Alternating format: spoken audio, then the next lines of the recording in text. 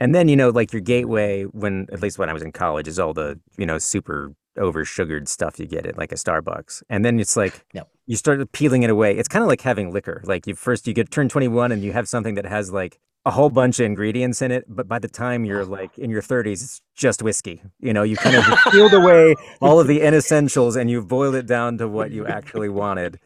And coffee for me, I think, was the same way.